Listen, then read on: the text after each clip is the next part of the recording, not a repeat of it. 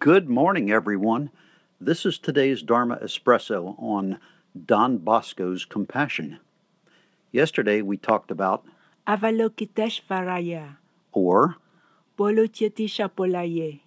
we talked about the meaning of looking deeply, which implies deep listening, experiencing things without getting attached anywhere, looking inside or outside of ourselves, and looking deeply at ourselves without getting stuck.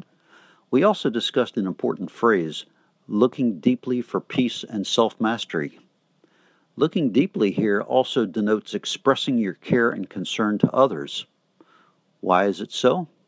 It's because if you ponder or reflect upon yourself without bringing forth an act of compassion, then your contemplation is following the path of transcending worldliness, the path of self-cultivation. If you see the suffering of living beings, what would you do to alleviate their suffering? That is how the mind of a bodhisattva would work. What would I do if I see living beings suffering?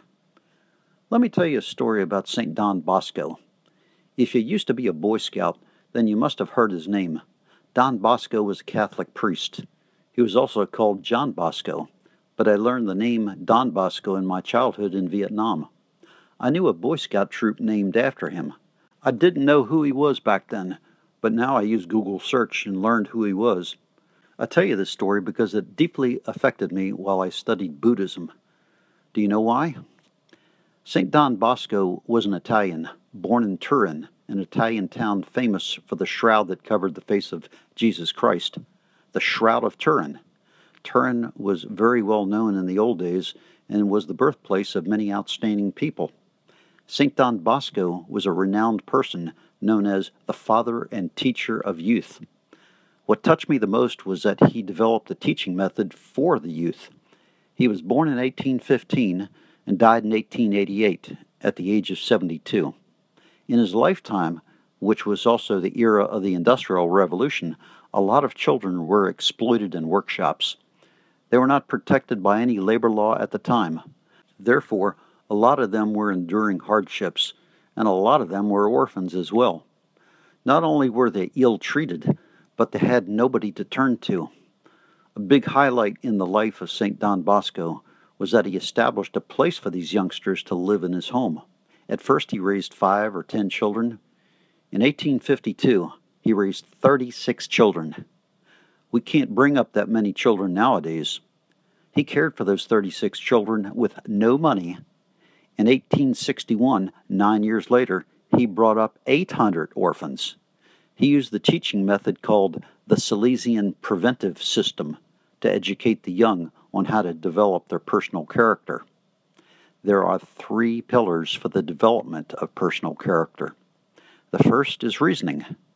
We need to be reasonable to understand what we do. This is what I call perfect harmony, being skillful while working. Know the proper process for doing things and doing them with reason. The second is religion, that is faith. We need to have faith. You see that nowadays our youth lose faith, no one believing in anyone else. We need to have faith in God, in the Buddha, in the Bodhisattvas, or in Kuan Yin Bodhisattva. The third is loving kindness, an important trait in Buddhism. What St. Don Bosco taught was to always be sweet, gentle, and kind. Reason, religion, and loving kindness are the 3 cornerstones. When I read about St. Don Bosco a long time ago, I was shaken. Now, when I recite, Bolochetishapolaye. I remember him. Do you know what I think?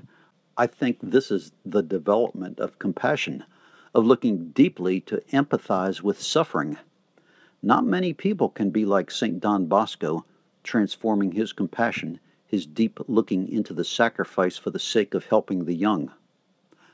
We'll end today's talk with one more philosophy from St. Don Bosco. All children need love, and they need to know that they are loved. It is not good if they don't know that we love them. It means there should be a mutual understanding between the 2 parties, and the child needs to feel loved. That kind of love is not spoiling, which would ruin the child. That kind of love touches the child's heart, transforming him from being a juvenile delinquent to a decent person. Expressing that love to our juniors is an art. You might think, I need to go find some orphans. No, you can express that love to your juniors, 5 or 10 years younger, regardless of how many years they are younger than you. The greatest thing in the universe is how you show them your love and care that can touch their hearts. We can connect with another person's heart by making them feel the warmth of our love. That is why it's the greatest thing in life. St. Don Bosco devoted his whole life to educate the youngsters to be able to feel love, thus changing their lives with love. What a great person he was.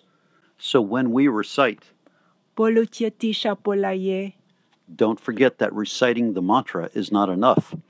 Put that love into action by showing our caring, by doing things for people who are younger or who have less experience than we do. Do it in such a way that they can feel our care and our love.